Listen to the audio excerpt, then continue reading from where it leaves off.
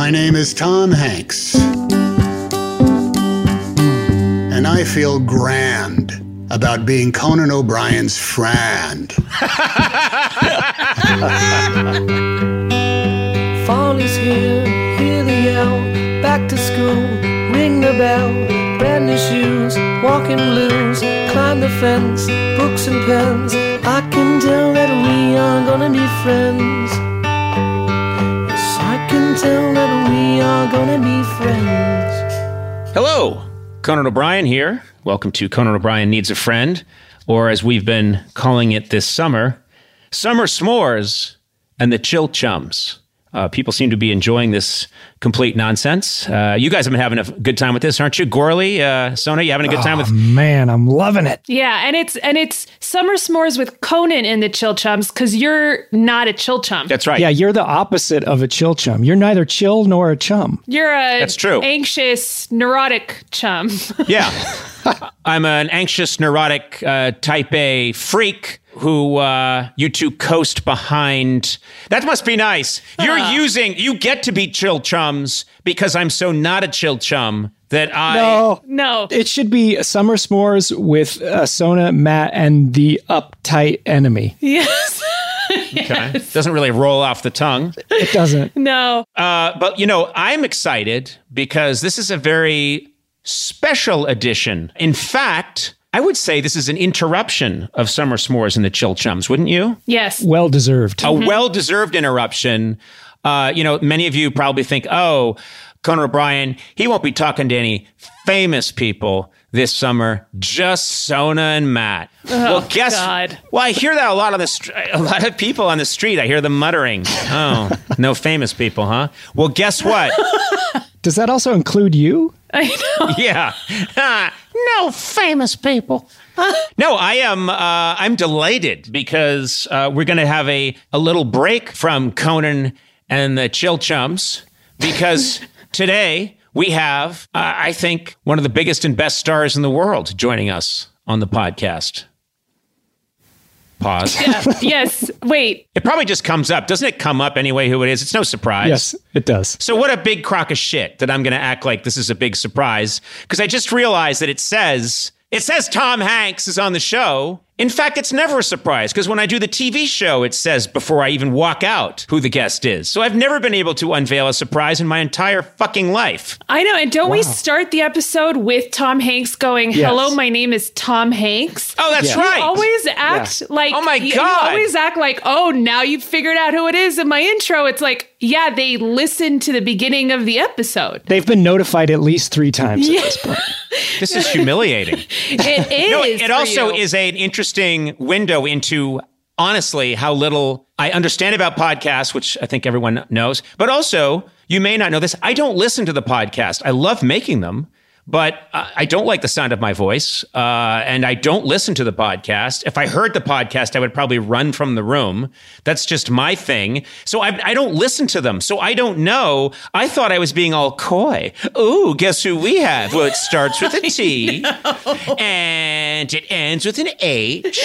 No, it's not Todd Hansen of the Hansen brothers. Is there a Hansen brother named Todd?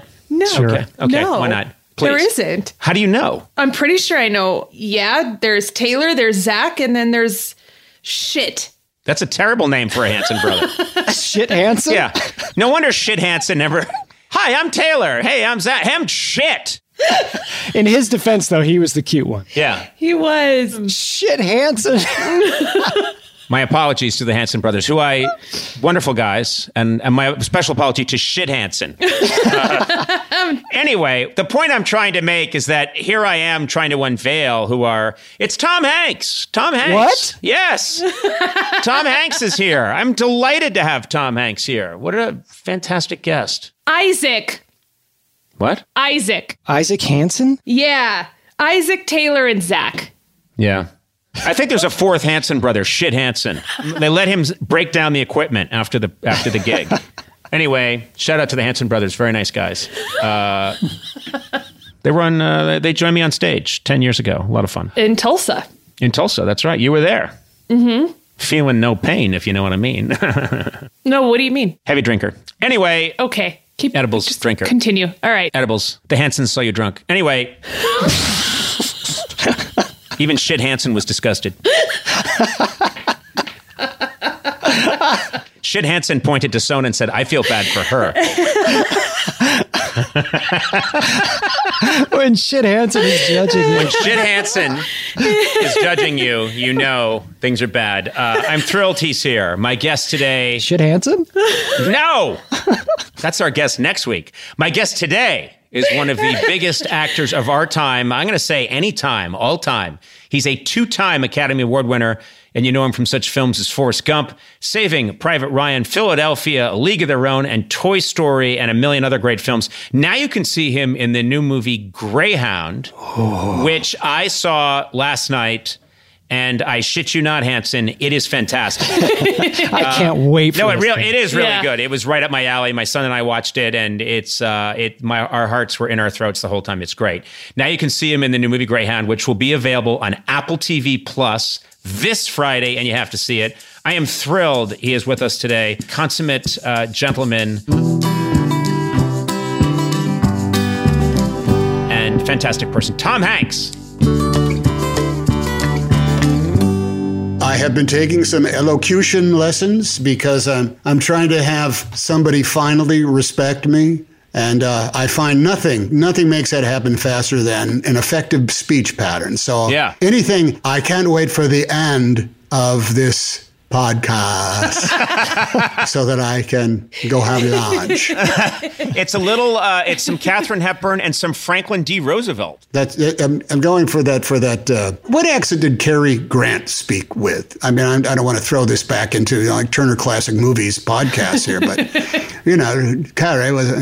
That the people don't really talk like that now, unless they go to school in England for a semester. Then they come back. And they come back talking that way. I think Madonna spoke that way for about 8 years, and then it disappeared for reasons we don't understand.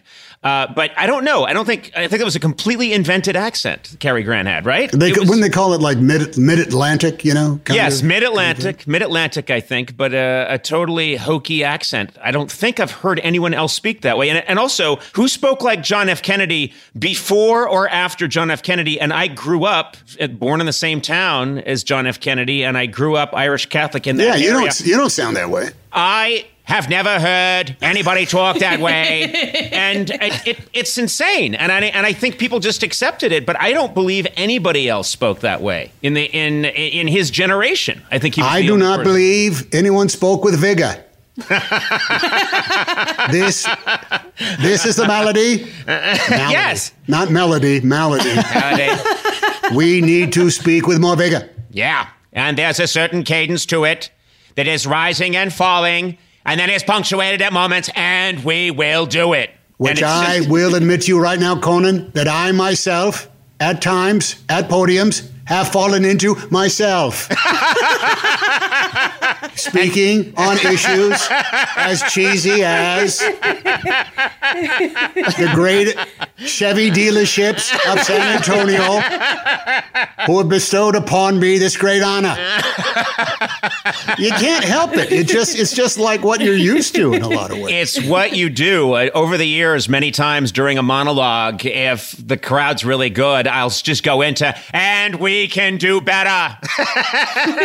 Of course, the 25-year-olds I'm talking to don't know what I'm No, they don't. And again, not to get too Turner Classic Movie on this, but that speech pattern was the reason Von Meter had the greatest year of his life. If you don't know who Von Meter is, I don't want to go into it. Well, I'll quickly explain. He was an impressionist who did, I think, one impression, which was an amazing John F. Kennedy impression, which was really funny and probably one of the biggest hits in the country on record and radio right up until John F. Kennedy was killed. And then suddenly no one wanted to hear that. Do you not take, is this not a cautionary tale for anybody in show business? And because I remember listening to that record with my dad, who the only other record he ever bought in his life was Burl Ives' Greatest Hits, and suddenly we're listening to a comedy record, at my aunt's house before the Beatles are on TV.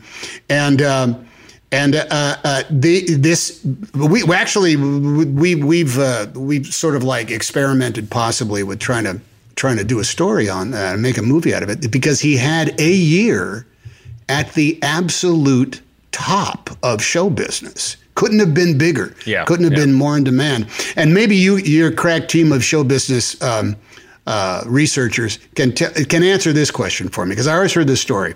John F. Kennedy is assassinated. The weekend that it happens, there is a huge freak snowstorm in New York City. But Lenny Bruce is going to be performing at Carnegie Hall the weekend of John F. Kennedy's assassination. And there isn't a human being that, first of all, doesn't stay home the day that Kennedy is assassinated, and then doesn't go out the next night because they're just dealing with an impossible amount of grief.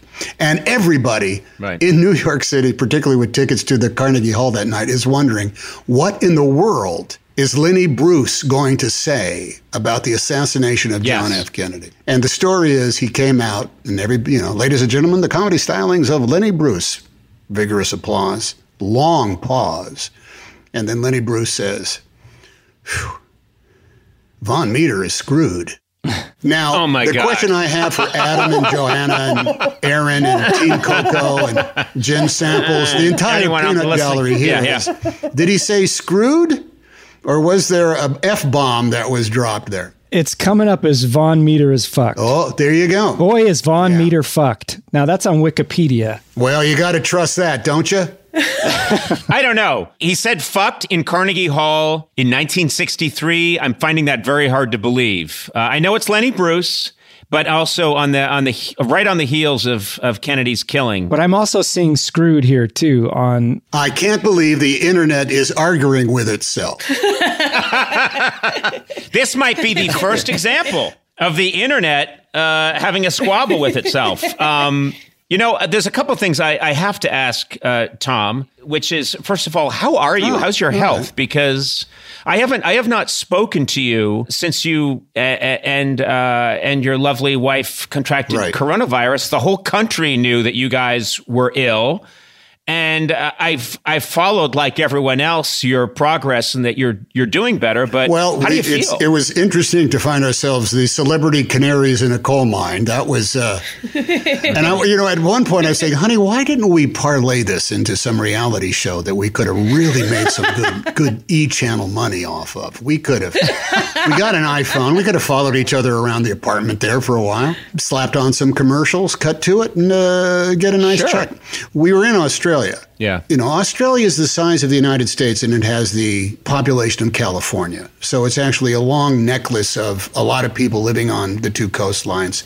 And it's an island nation, so they know exactly who comes in, who comes out, what plane they were on, what ship they were on. So they were really on top of everything about COVID. Actually, they had told us about COVID down there in February, and we were tested on May 11th. So they were really on top of it. So they put us in the hospital, and literally like Andromeda strain version of the hospital. I mean, they had everything but those robotic arms, that would unscrew caps for us and stuff on the other side of glass. They were doing that to keep an eye on us for our own health, in case our fever spiked, our hearts went kablooey, our lungs filled up, which did not happen. We had varying degrees of discomfort. But really, they also put us in isolation so that we would not give the COVID to anybody else. That's the other side of it.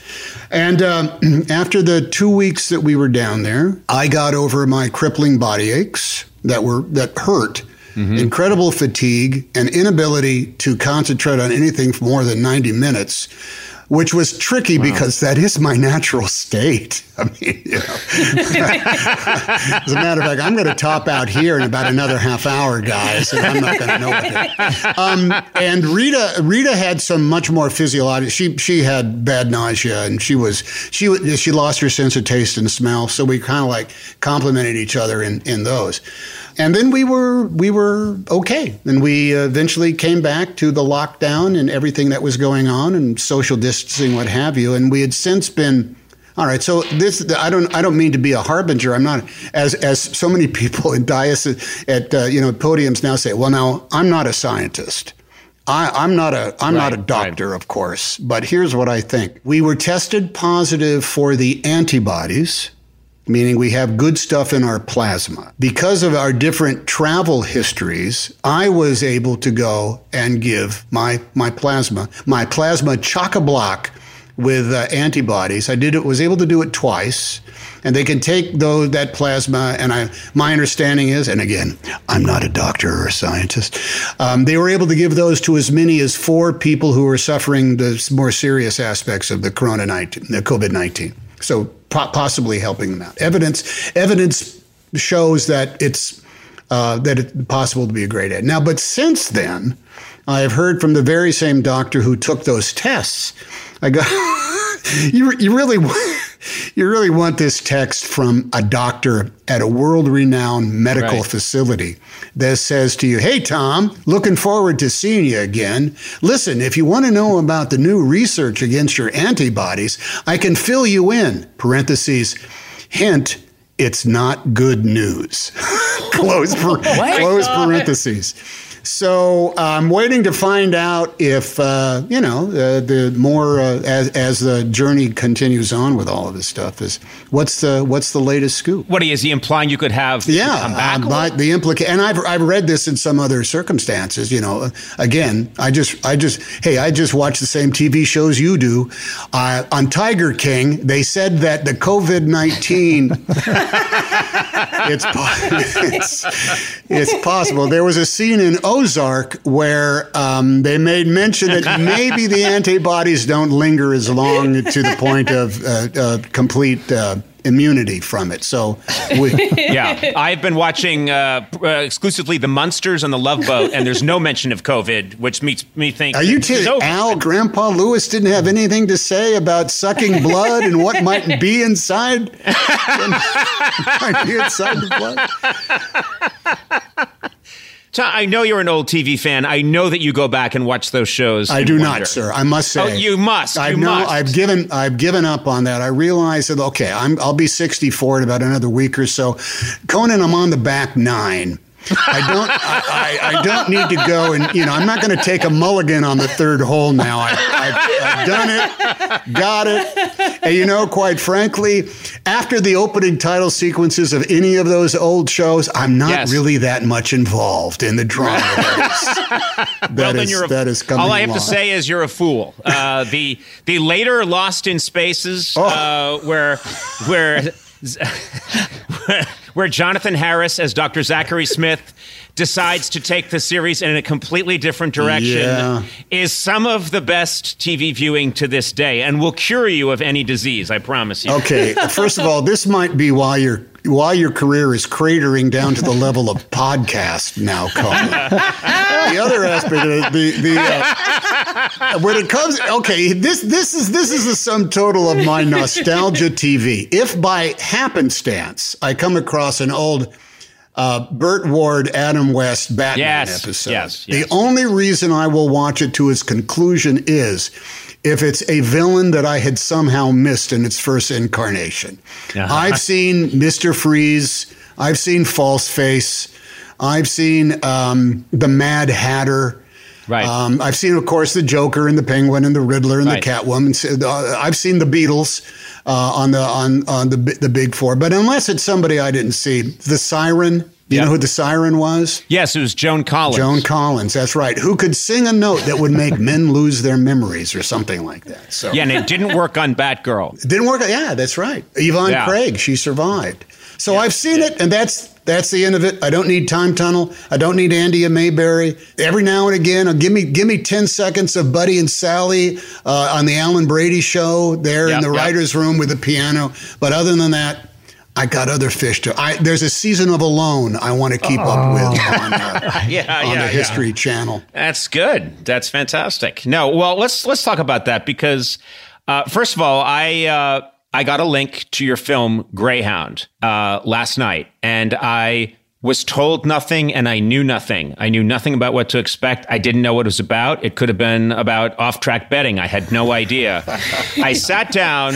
They gave me a series of codes to execute that was like accessing a nuclear missile. And it worked? Well, I had my son with me who's 14 and very tech savvy. And he helped me, and we got this thing up and running, and we pulled our... closed the shades and closed the door, and we started the movie, and I love it. I absolutely love Greyhound. It is a fascinating story. It's a great World War II story. It's wonderfully told, and I loved you in it. And what I didn't know until I saw the credits when it said written by Tom Hanks. Oh, yeah. We slapped that on the end, just not to scare the children. I didn't realize you wrote this. And I've also, as I think I've mentioned to you before, I'm a fan of your writing. I really like your collection of short stories. I think you're a terrific writer. Was this your first screenplay that I'm aware of? I wrote the screenplay for That Thing You Do. Yes, that's right. Yep. I wrote the screenplay for Larry Crown. Hold your applause, please. Please, hold your applause. We don't allow applause. Thank goodness, because the absence of it for Larry Crown really would have hurt my feelings. Although I must say I loved every moment of it. And I've written on the episodic, some of the episodic stuff that we have done, which is a different beast. But I bought the book. This is based on C.S. Forrester's The Good Shepherd is what it's called, and which we could not call it because there are like nine movies called The Good Shepherd that is out. And I bought it because of the cover of it was a used book that I bought from a bookstore that is now out of business in New York City. And it had a picture on the cover that sort of broke my heart. It was a drawing of this aged, gray-haired, beaten-up guy who, if I was going to pull him from a modern-day parlance, he looked like he had the physical demeanor of Donald Trump walking from that helicopter after Tulsa into the White House. Yeah. Tie undone. Yep. Beleaguered, depressed, down, exhausted.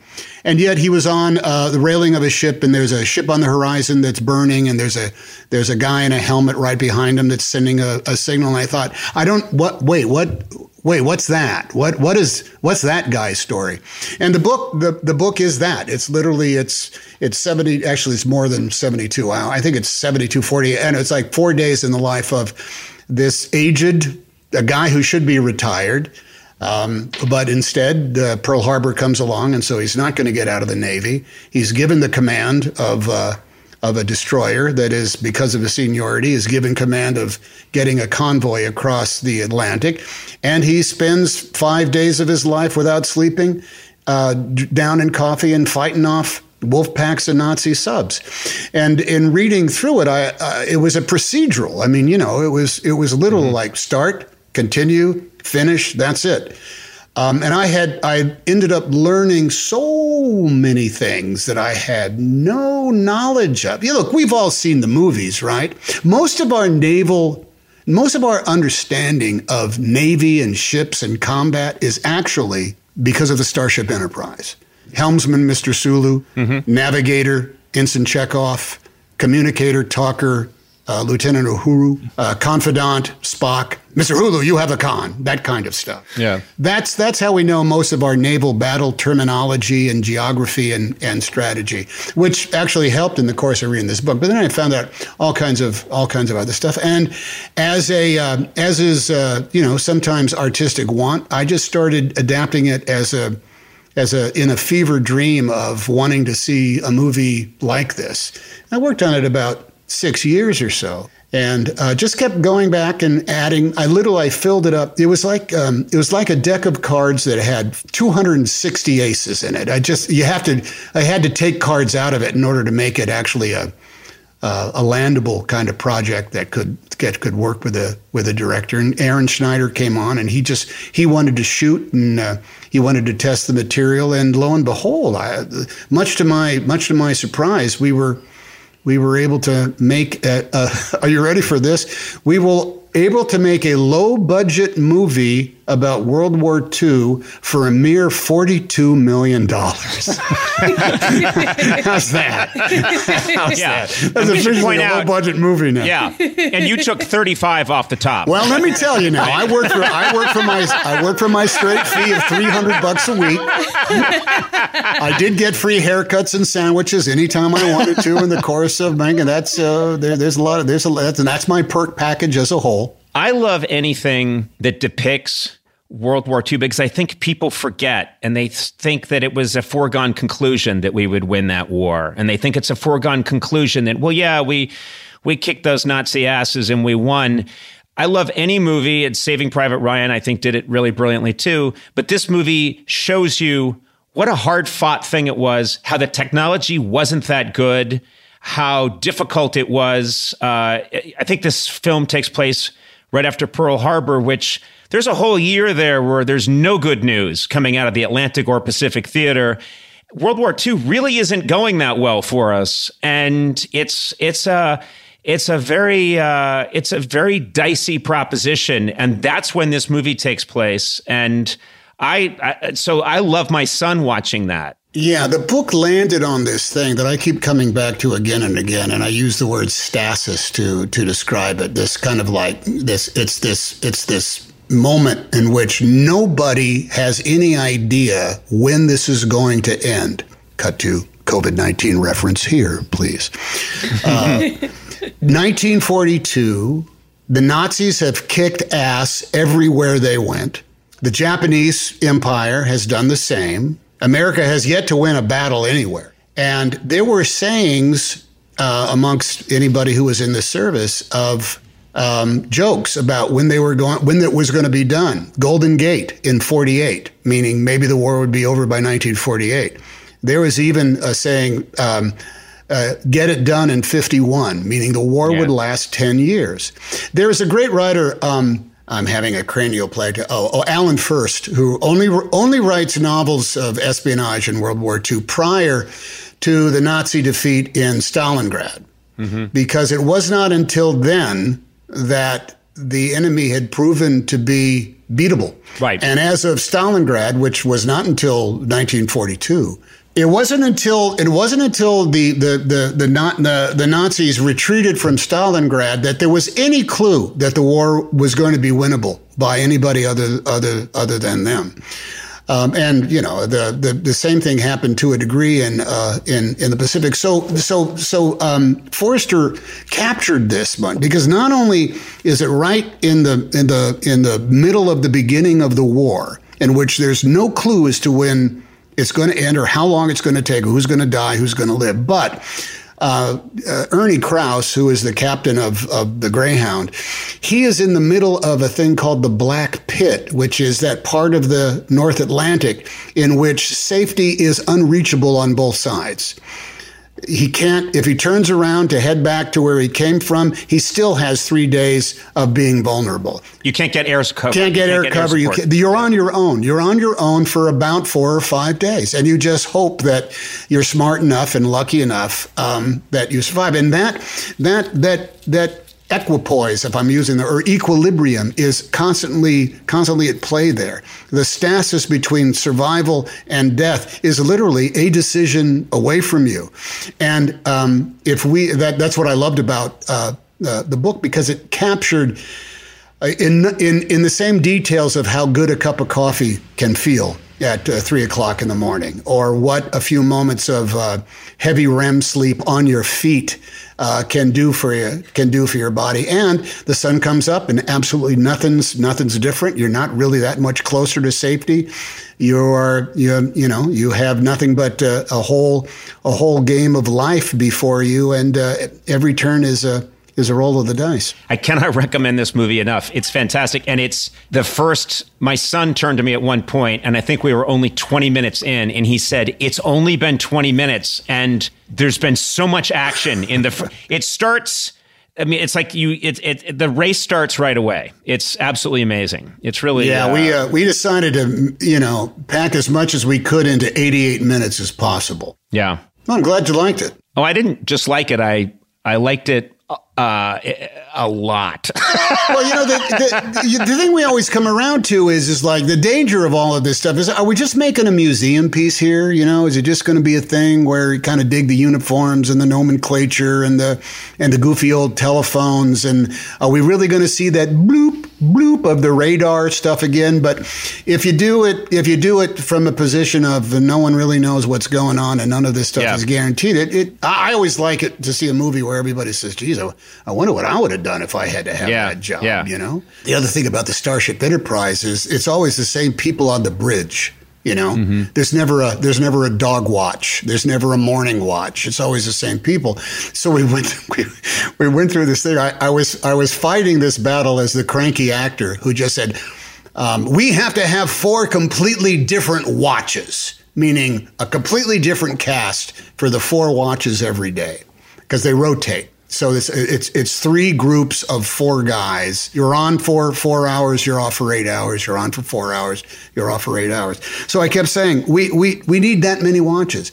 And it just, as producers would come along, and actually I'm supposedly one of the producers because it's out of the company. They said, do you know what that's going to do to our scheduling? You know how many actors we have to have on hold in order to do?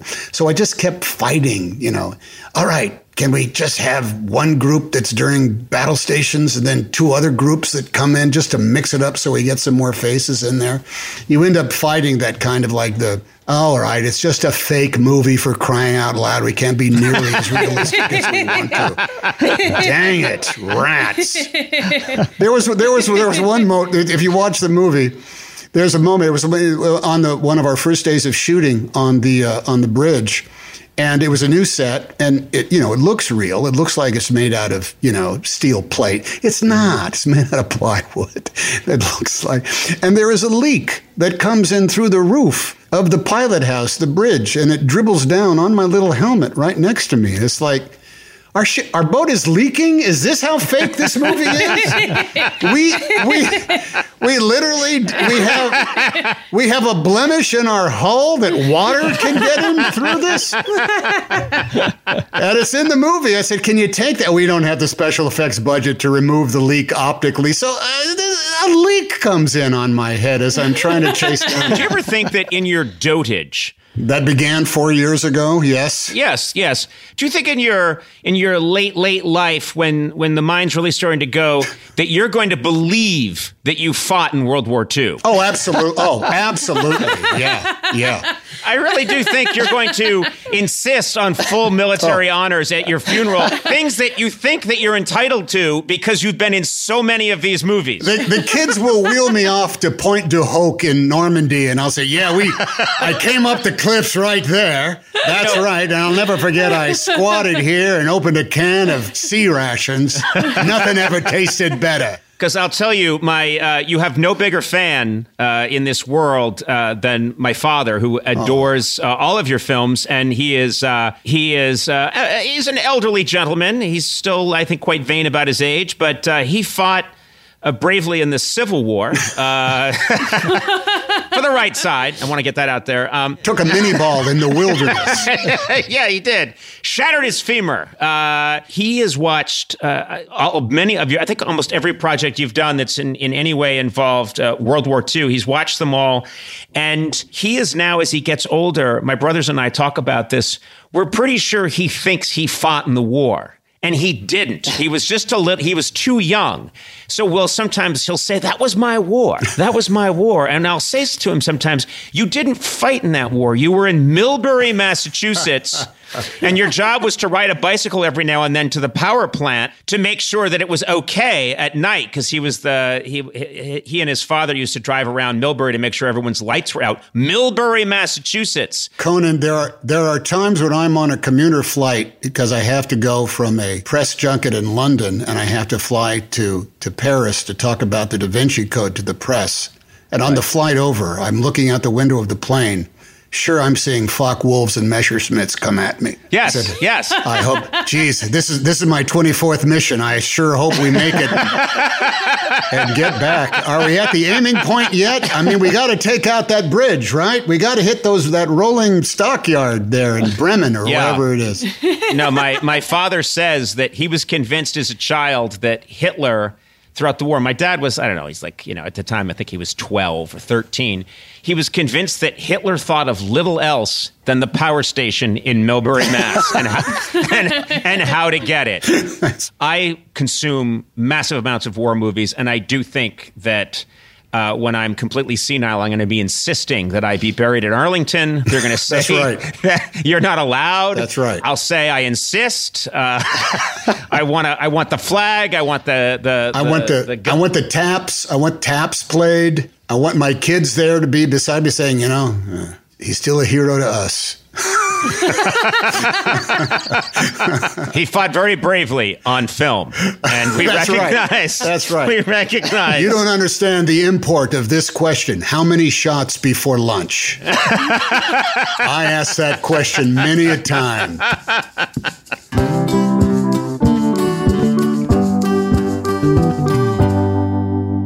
I know that you don't like to watch yourself, which is so strange because you're one of the few people I can think of that I think just about everybody likes to see show up in a film. You are universally really loved when you show up in a film, and you seem to know what to do when you're up there. I am just one fuck you away from blowing that image right off the screen. I'm always aware of that. Always just, why don't you just leave me the fuck alone for 3 minutes while I finish buying shoes? How about you do that, pal? You're always just one step away from. I'm hard pressed to think of what you would have to do. I think you'd have to pistol whip somebody, for like 40 minutes of just really beating on them. I pistol whip a guy who was too slow at a Dunkin' Donuts and you don't like watching yourself, and one thing I can relate to is you didn't used to like your voice. You really didn't like your voice. Oh, I still don't. I mean, I have this kind of like squeaky thing. I can't relate. Yeah. Oh, well, exactly. I mean, I was going to make that joke on this podcast. Welcome to Squeaky Voice A Go-Go with Conan O'Brien and his guest Kip from Bosom Buddies. Here we are. Wow, it's so great to have you here. Oh my God, let's get back to Andy's room, everybody. The thing is, when parents are excited to meet me with their kids in elevators, they all say to the kids, "This is Woody. This is Woody. Say hello to Woody." And the kid is looking at this, me, and I'm not Woody. Woody is a thing. Right. And I say, "Close your eyes, kid. Close your eyes." And okay, imagine Woody. And then I speak in my normal voice, and they assume Woody is in the elevator with him. Come on, guys, we got to get back to Andy's room. Their eyes, it is Woody. No, that's right. But the thing is, first of all, I don't know how much you look at yourself on your shows or something like that. I do not. I've seen me. I've seen it. There's no surprises there. I don't rush in order to go back. I think that was me on Cinemax. Oh, look, it's me and Hooch. I don't. Can't say I go back. Can't say I do that. I do remember once being invited to have. It was a great dinner. I was invited. Regis Philbin organized a dinner with Regis, myself, and Jack Paar. Oh, I had never my met God. Jack Paar, and I was in heaven. Jack Paar, the Tonight Show host before Johnny Carson, and a really brilliant guy. And so I got to Regis's house because I was going to ride with him to go meet Jack Paar at this restaurant. And I was so excited, and I got there. And this is when Who Wants to Be a Millionaire was really huge. And it was on like 3 nights a week, 4 nights a week. 3 nights a week. And I went in, and I think Joy said, he'll be right out. He's watching tonight's episode of Who Wants to Be a Millionaire.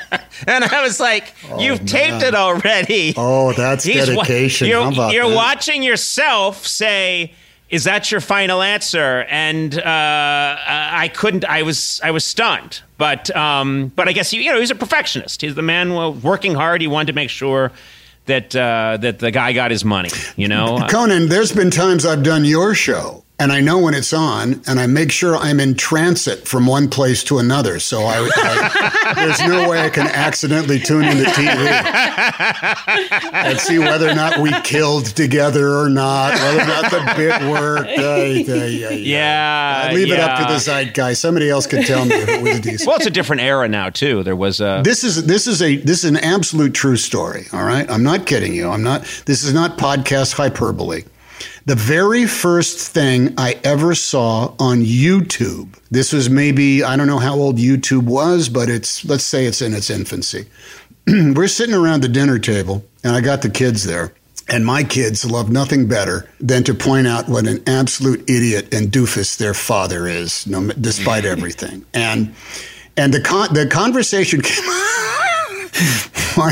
My older kids made a reference to a video that Danny Aykroyd and I made to accompany the release of Dragnet, the movie that we made, to a song called City of Crime. That was back when, in order to promote a movie, you'd do a video and it would be on Friday Night Videos or something like that. And so we made a video called City of Crime. And it was choreographed by Paula Abdul, and we shot it over 2 days. And it's me and Danny Aykroyd dancing around like our characters. It's one of the worst things that has ever been committed to video. It's crass. I mean, it's expert in a number of ways because all the dancers, the choreography is great. The dancers were real professional. In the meantime, here's essentially, Skinny Voice and Bugman that are trying to pretend we know what we're doing. And we were talking about it, and my son my younger sons at the time says, "Oh, Dad, I got to see this. I got to see it. Where is it?" I said, "Oh, it's probably on a VHS cassette somewhere buried down in the basement," because I had a copy of it. And lo and behold, my oldest son pulls out his, the laptop or whatever was using at the time, and pulled it up on YouTube. So the first time I see anything on YouTube, it's one of the most painful show business experiences. Next to that episode of The Love Boat, there's nothing I would love to disappear into the zeitgeist more than, some of stuff like this. And it's what I see on YouTube. So I've been against that damn thing ever since. I don't...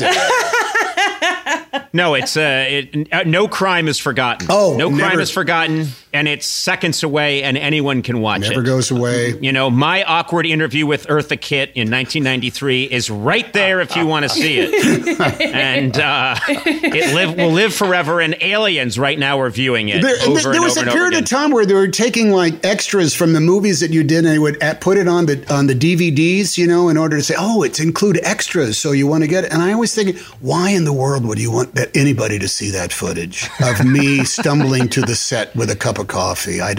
Please, let's burn this. Let's bury it in a vault somewhere. No, it's everywhere. Can't escape. Every sin we've committed is right there for all to see. Well, very few for me. Really. Some would say a career without a hitch. That's right. Not a bump in the road. Not a bump in the road. As I like when I do your show, I love that every seat has a little placard that says Conan O'Brien finishes every performance with a standing ovation. So I love that is guaranteed into every taping of Team Coco there. I think that's a great Oh my thing. God. Yeah. The biggest waste of time on television is the undeserved standing ovation that everybody gets now, by the way. Honestly, is there such a thing as the biggest waste of time on television? I think that's deep You're right. there, man. You're right. I apologize. I went too far. I wanted to briefly mention to people, this is an observation I've had.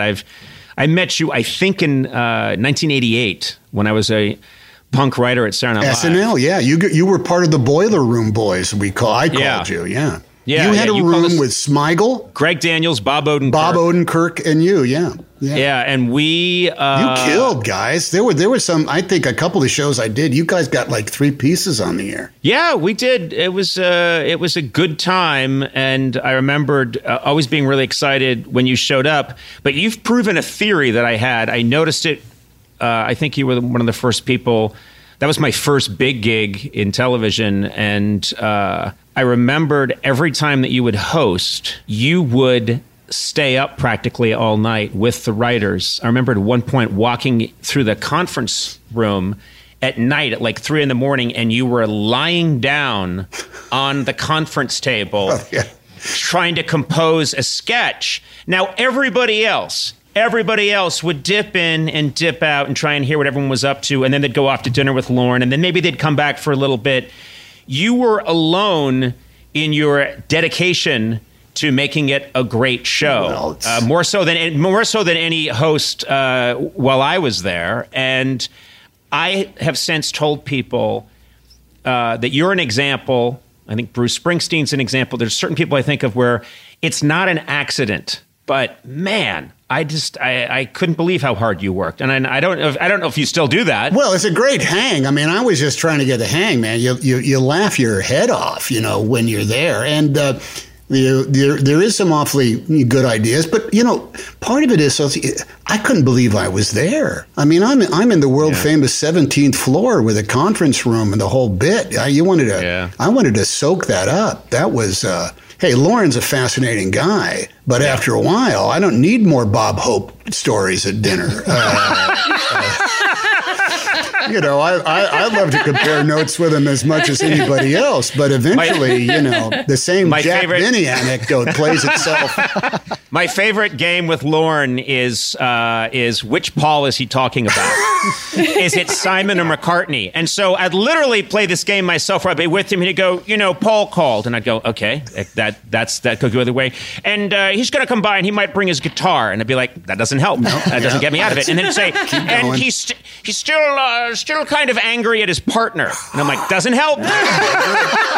Still, you haven't had the qualifier yet. There. Yeah. And, doesn't really want to talk that much about the 60s, although he'll play that stuff still, but he wants to do the later stuff. Still can't do it. I'm going to see him at the Hamptons. Still won't do it. And, I think I've been through 45 different combination locks. It's like opening that box in the Da Vinci Code where it's like, no, this doesn't get me there. I still don't know. How much do you sort of like relive in the same way like Ernie Banks relives, ball games at Wrigley Field regarding SNL? I mean, you were there for a substantial amount of time. Every era of SNL is historic in its own way. I was there at a very fortuitous time because I was there with the, Lovitz, Dana Carvey, Kevin Nealon, Jan Hooks, Nora Dunn. Nora Dunn, just great cast. But then Mike Myers showed up while I was there. Chris Rock showed up while I was there. Adam Sandler showed up while I was there. So it really was this golden time to be on Saturday Night Live. But I have to tell you, great memories, but also almost PTSD. Well, yeah, a lot of nervous breakdowns, a lot of Machiavellian stabs in the back, a lot of disappointments, a lot of how did this happen? Yeah. I used to wander down to 6A, which unbeknownst to me would later become my studio. At the time, it was Dave's studio. Wow, yeah. And I would sit behind, there was a cloth that they draped over Dave's desk, which ended up being right where my desk was for 16 years. And I would sit behind that desk and try and write sometimes behind his desk on the late night, on the Late Night with David Letterman studio. And also, two of my moments of absolute fear were on camera, and they were with you. Ooh. One was one of the first big things I did on TV was a sketch where you did a monologue about how people say I'm the nicest guy in the world, but I'm really not. It's just, it's ridiculous. It's not true. And I'm tired of this. Tom Hanks is the nicest guy in the world. It's just not true. Now, if you'll excuse me a minute, and then you walk off and the camera follows you live, and do you remember this? You perform all these miracles. Yeah, yes. You're Christ-like. You had the line, "Stay away from this horse, Mr. Hanks. He bites." And I pet him and say, "No, he's just a misunderstood creature." Yes. Like that. So I am waiting, and this is live, and you have no idea what it's like. I mean, you do, but I'm talking to people listening to this podcast. The fear of you're a punk kid, and at some point, Tom Hanks is going to come by at the opening of the show, which at the time is watched by 8 billion people, yeah. 8 billion people live, and Tom Hanks is going to come by, and my job was to stand there holding the horse. And then my line was, you go, look at that guy. And I go, don't touch him, Mr. Hanks. That horse bites everyone. And you go, nonsense. He's just a misunderstood creature. And you pet him. And I go, wow. So you're coming, and I just keep repeating my line. Don't. And of course, I'm doing the thing we all do when we're in our heads too much. Don't bite that horse, Hanks. No, don't Tom the Hanks. Wait, don't bite that. And while I'm trying to do it, do you know who the musical guest was that week? Of course you don't. Aerosmith? It was a newly solo Keith Richards. Oh my God, with the expensive winos. Yeah, that's right. And yeah. Keith Richards was at the Kraft's food service table next to me, wearing pixie boots. And he chooses that time while you're walking towards me. You have about 4 interactions that you have to have before you get to me. And he goes, horses, right? Horses. And I'm just going like, what? And of course, I'd love to talk to Keith Richards, but not now. And he went, horses, when you think about it, they're the ones that really brought us through civilization. Without horses, and it was everything. He was explaining how man did it literally on the backs of horses, and he thought that I was the guy who owned the horse. And I almost said to him, "Shut the fuck up, Keith Richards. And your idea is bullshit.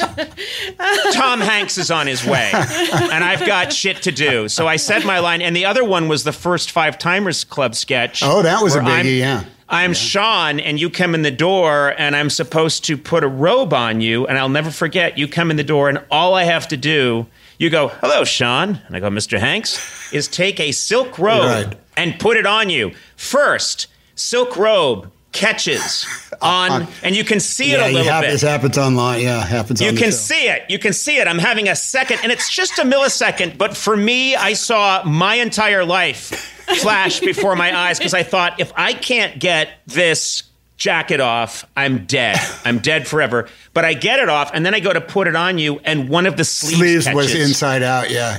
You remember this, and you've probably been angry about it ever since. No, I never saw it after it aired, so I never bothered to look at it. But you are describing something that everybody goes through. I've worked with the greatest actors and actresses in ever, and everybody starts mumbling to themselves their lines over and over again and paces around back and forth. Meryl, Paul Newman, everybody who is great, you see them at some point just pacing around in the corner of a soundstage going, "We're going to have to get out of here right now. We're going to have to get out of here right now. We have to get out of here right. We have to get out." They all, when we're making the post, and by the way, everybody is pitching themselves because of Lady Meryl, who couldn't be cooler in the grooviest way possible. Yeah. And we have this, we got some big harangue that we have to go at too, and it's just me and her. And I was looking around for her and says, "Anybody see Meryl around?" She's in the living room of the set. We weren't using, so it had all this equipment and stuff. And she's sitting on the couch with her cheap 3-ring binder, like from CVS Drugs, with the script in it. And I see her, she's doing that thing of, and I go over and I find her and said, hey, Meryl. Yeah. I said, you wanna just run the scene, run the dialogue? I said, "Can we please run this dialogue?" So it's everybody thinks that there's some high level of no. At the end of the day, man, you've just gotta figure out how to do it somehow and tell the truth. Everybody goes. Yeah. Everybody does it. The other thing about backstage, all the scenes backstage. This is one of the miracles that why Lauren is a genius. Anytime there's a scene backstage, it started then. There's always some animal, a Vegas showgirl, and an Elvis lookalike. Yes. They're not part of the sketch. They're just populating what backstage at a big show looks like. And I was just come back and say, if you see that, you say, but what sketch has an Elvis lookalike in it? You start waiting for it for the rest of the show, and it's just for that. It's just for that one little bit. I always wanted to be in that show business. I didn't want to be in sterile show business. I always wanted to be in the show business where there's someone dressed as an alien backstage, someone dressed as a showgirl. And I love it when someone's in a costume and they lose their temper backstage. Because right, yeah. I've seen it happen many times where someone's dressed as a bear and they lose it at someone else backstage, and they're yelling at them wearing a costume that completely invalidates their dignity. When Peter Scolari and I were doing Bosom Buddies, we were the only two guys on the show, and we were on stage 25 at Paramount Studios. The women were all on the other side. They had They had new dressing rooms. Mm-hmm. We had the old dressing rooms that were closest to the makeup. Hair and makeup room. And so we would be leaning in each other's little door, and I would have high heels, pantyhose, a wig on, lip gloss. Not the dress, we'd just be there. And Peter would be at his desk with a robe on, and he's got his puffy slippers, and he's got his girdle and all that. And we'd be talking about how hard it is. Look, I'm just trying to raise a family, and the woman in my life, we have these discussions about where we think we are. It couldn't have been a more incongruous conversation than Yes. Deep, Kierkegaard once said about the artistic condition. Let me adjust my hose for a second. Well, I want to make sure. I feel guilty about keeping you so long. You're Tom Hanks. Oh my God! You know what? Let's hurry up and end so we can go meet somewhere in coffee and do this for another 2 hours. I heard that you go for walks with some of our good friends on Fridays. Yes, I do. And when I found out from one of my good friends, I want to say, can you not give me a call? Can I not join this walk around the neighborhood? I don't feel, and this is me being completely honest, I don't have the status to contact Tom Hanks and say we're going for a walk. Oh, I think Sona, back me up. Don't I perpetually feel? Nope, he doesn't have it. Yeah. No. Ask Sona. You and I were once talking about the latest book, the Wordy Shipmates by Sarah Vowell, because you and I, we share a lot of the stuff. Yes. You were telling me, you said, I was sitting at the coffee place, which I know, and you were sitting there reading Sarah Vowell's new book, and I can only think, I'll meet you there. We'll just sit there and read it together, and we'll have coffee and say, have you read this thing on page 77? This is amazing. All right. You shouldn't put that out there. I would love to take a walk with you and some of these funny people who take a walk. Socially distanced with the mat. By the way, how little is being asked of us, honestly? What is, that's the least you can do. Literally, wear a mask and wash your hands. That is, in fact, the least you can do. Right. Just that little bit, Don't infringe on my right to not do that. That's my goddamn right to not do that. I believe it is the 19th article of the Constitution that allows me not to do stuff. Yeah. I do not have to have an FM band on my radio. I do not. You know what? This has been a pure delight. I want to say you've been... I think I said this to you once and you laughed, and I don't know why, but I said, I don't know why you're so nice to me, but you've been incredibly kind to me, and you are just a delightful man and a great human being. I really mean that. Well, and I loved talking to you today. I heard this story about you that made me laugh, even though you weren't there, because somebody else told it about me. So you were growing up, and you were essentially lace curtain Irish, Boston, red-haired, small house, big family, big Catholic family, a lot of kids. And at some point, somebody was in the kitchen and threw a potato. My mother, my mother, Marty Short loves this story, but the reason the story works because my mom, her lifelong mission is that we would not be cheap Irish. We would be lace curtain, respectable Irish. And so she would always say, we're not, the O'Learys are cheap Irish, and the O'Malleys are cheap Irish. Not the O'Briens. But the O'Briens, we. And she would speak like she spoke like Margaret Dumont from the Marx Brothers movies. Well, she would say, we are lace curtain Irish.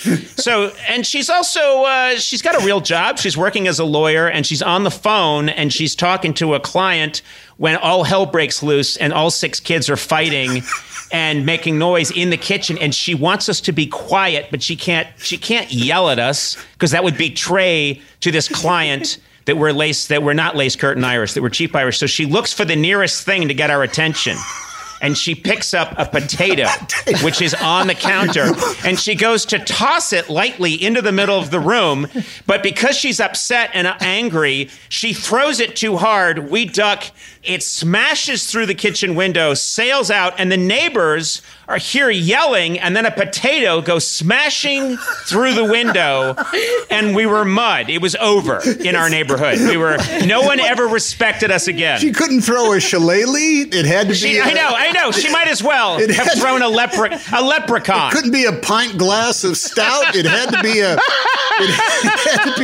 See, because when I heard that story, I just thought, okay, if there is a god of comedy timing, I have a written down address of this guy I want to go talk to named Conan O'Brien. I'm in a section of Boston I'm not familiar with. Here's the house address. I can't really see the numbers. I know he's Irish. He comes from a big Catholic family. O'Brien's. It's got, this looks like an Irish neighborhood. I wonder which house is Conan's. Oh, I think it's the one with the potato that just came. Crash. I think that's it. Hey, Conan, I'm Tom. You want to read some Sarah Vowell together? I would, but this is 1977, and you're never going to amount to anything, Tom Hanks.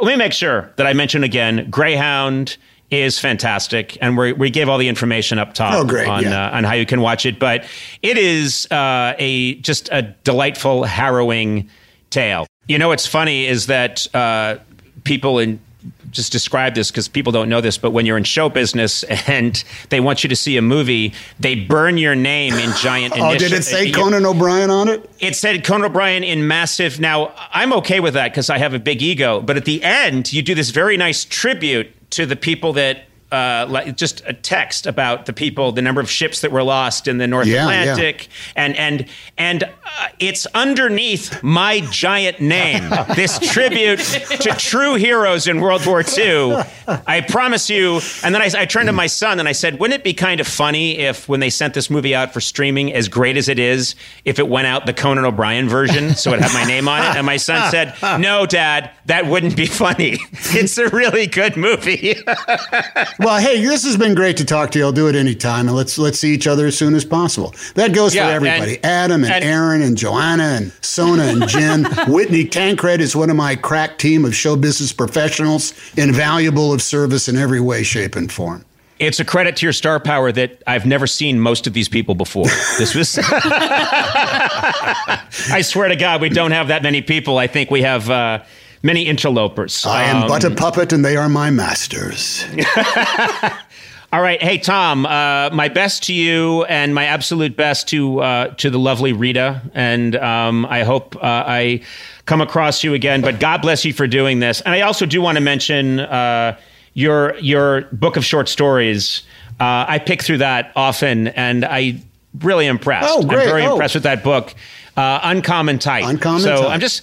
I'm just putting a plug out there for Uncommon Type because it was very well reviewed. It did well, and it's out there, and get it. And they're just really terrific short stories. I will confess that there were times I would go into bookstores specifically to find that the copies of my book severely discounted on the lower shelves, and I would take however many copies they had and move some bestseller down to the lower shelf and put mine back up. You know, it was like number 3, something like that. Sure, and if I could rip off that discount sticker, I would do that without having any damage done. Yeah. Well, thanks very much. Thanks so much. Yeah. All right. Well, sir, I salute you. Peace and love. Peace and love, says Ringo. Peace and love. Oh, peace. Very much. Peace and love. Peace and love. We made 2, you know. One was black and white. Thanks, guys. See you soon. Hey, thank you, Tom. Bye-bye. Bye-bye.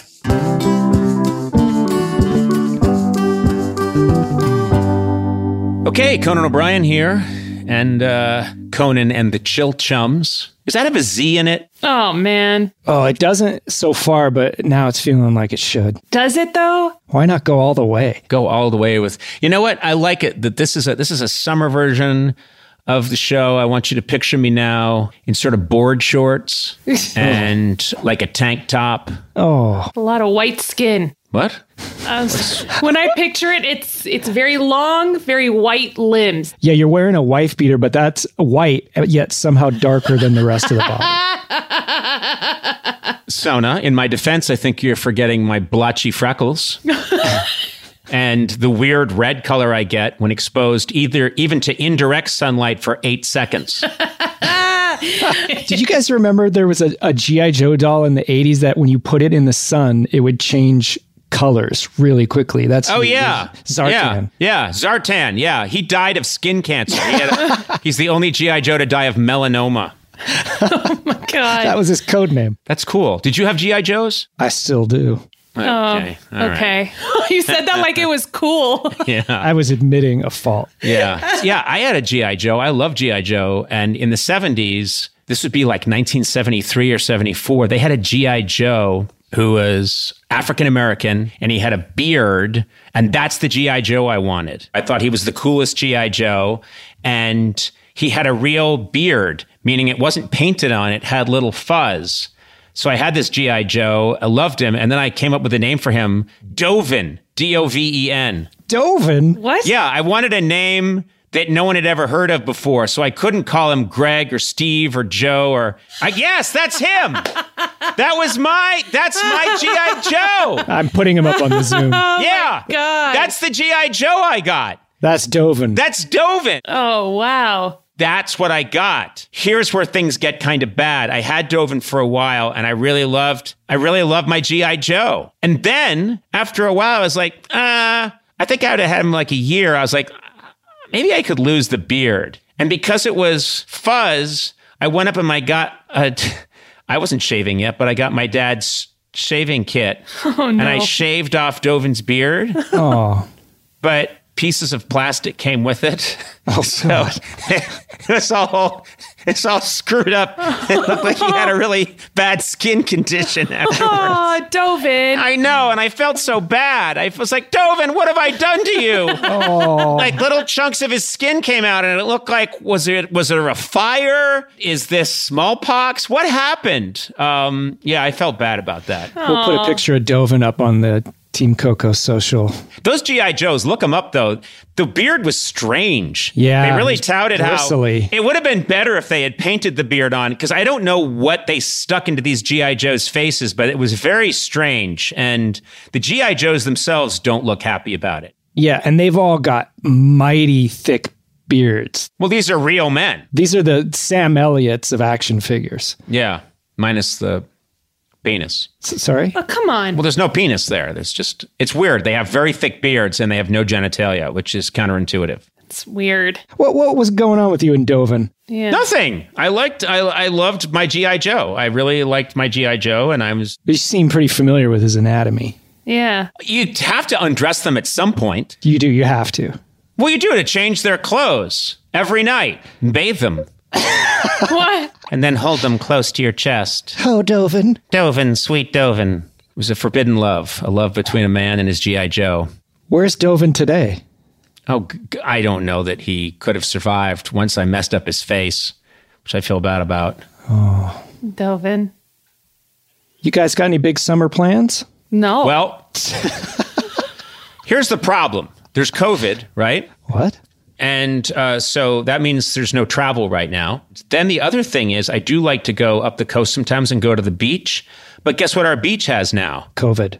No, sharks. What else? Maybe it has great white sharks. What? So, yeah, there's great white sharks in the waters up near Santa Barbara. And if you go up there to go swimming, those are where the really good beaches are. For real? Yeah. Have you seen the sharks? Yes, I have. The juveniles. Yeah, I've seen them. The juveniles? I've been in the water when a fin has gone by. Shut Really? up. And it was not, it was a juvenile, so I don't think they mean much harm. And I saw the juvenile and I was just thrashing. And I was also wearing a bathing suit made of Parma ham. Oh, God. It's weird you keep saying juvenile. Yeah, it is weird. Isn't that? It's just, That's what they called them. They called them young juveniles. shark. Oh, okay. No, but you're stressing it like I'm a shark expert. Yeah. Well, I hate to say this. I hate to brag, but I did run into a shark expert who was on the beach watching the sharks. Cool brag. And hold on, I didn't get there yet. And he started explaining to me why they're moving in, and he started explaining to me the science of the sharks. And he said, these are juveniles. And I said, young ones, eh? And he went, we call them juveniles. And so I thought, I'm going to start calling them juveniles. But then you had to shame me for calling them juveniles. But you're not a shark expert. Aren't I now because I talked to a shark expert? Oh, yeah, that's how it works. So shark expertise is viral? I'm just telling you, I talked to him for 6 minutes. He told me some stuff about sharks. The young ones are called juveniles, and they're in the waters. I mean, I don't fear for my own safety. Most of my work is recorded. I think I would get a nice bump, in attention. Oh, yeah. Right, to be attacked by a shark. Yeah. I think it'd be a lot of people saying, hey, I hear before he got eaten, he made some pretty good podcasts. Let's check him out. I think everyone here would profit. It would be great for us. Even just a shark bite. It would be great for us. Not you, getting eaten, but like a shark bite would be really cool. That would totally Yeah, could you do that?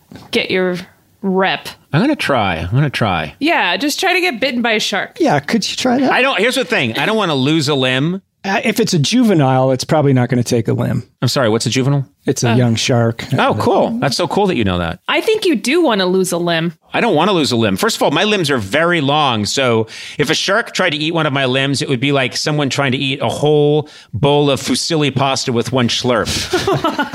The shark would be like eating the leg, and there would be like, oh, I got to keep going. And then he would look around nervously like you do in an Italian restaurant when you can't cut the pasta. You got to just keep going. Yeah, it's Lady Without the Tramp. Exactly. Yeah. And the shark would keep slurping and slurping and slurping, and there'd be more long white leg and more and more and more.